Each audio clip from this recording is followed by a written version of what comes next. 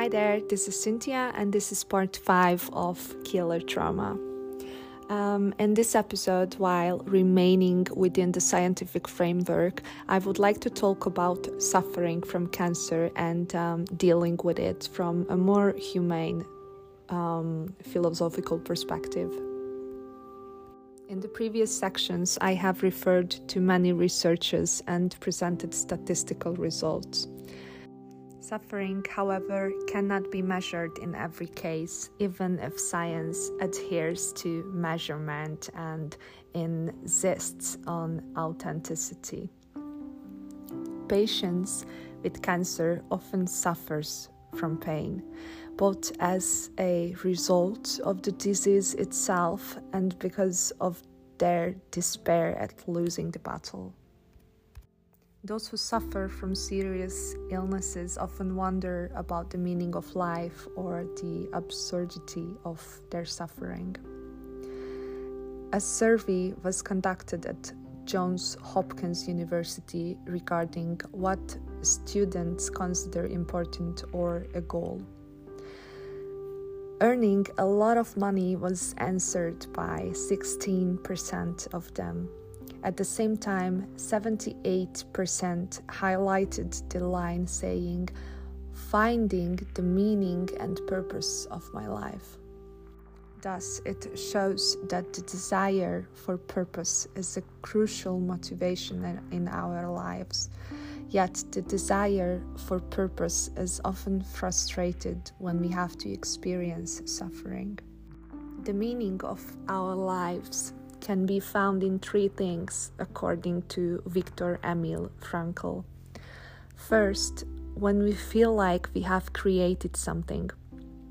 People at the end of their lives feel more calm, arriving when they feel they have left something behind, leaving a mark on their lives. It can be anything. You don't have to think about anything big. Some have built a house or have written a book or have a beautiful garden that every herbivore has taken care of. Even perhaps the birth of your child means creation or fulfillment.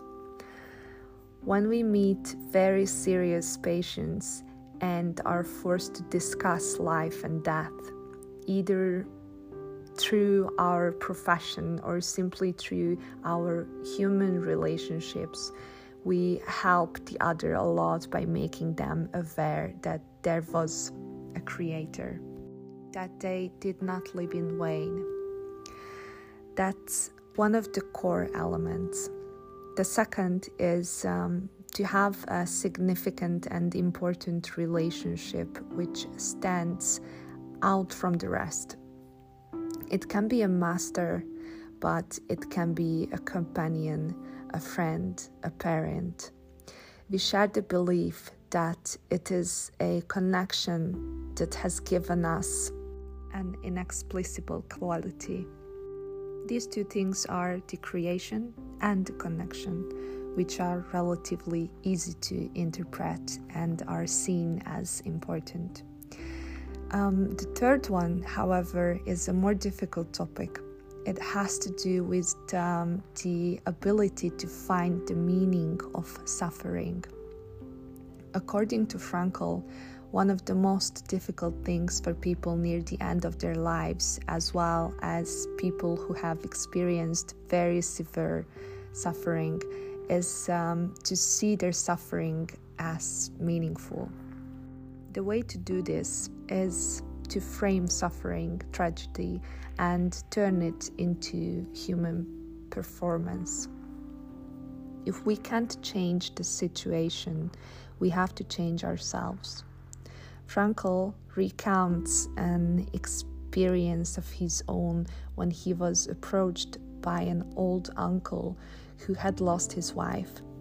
For him, it was an irreparable loss, a huge suffering. He would have done everything to swap places with his life just so that she could live. Frankl told him, "Imagine that this is indeed the case. You are dead and your wife is alive. What do you see now?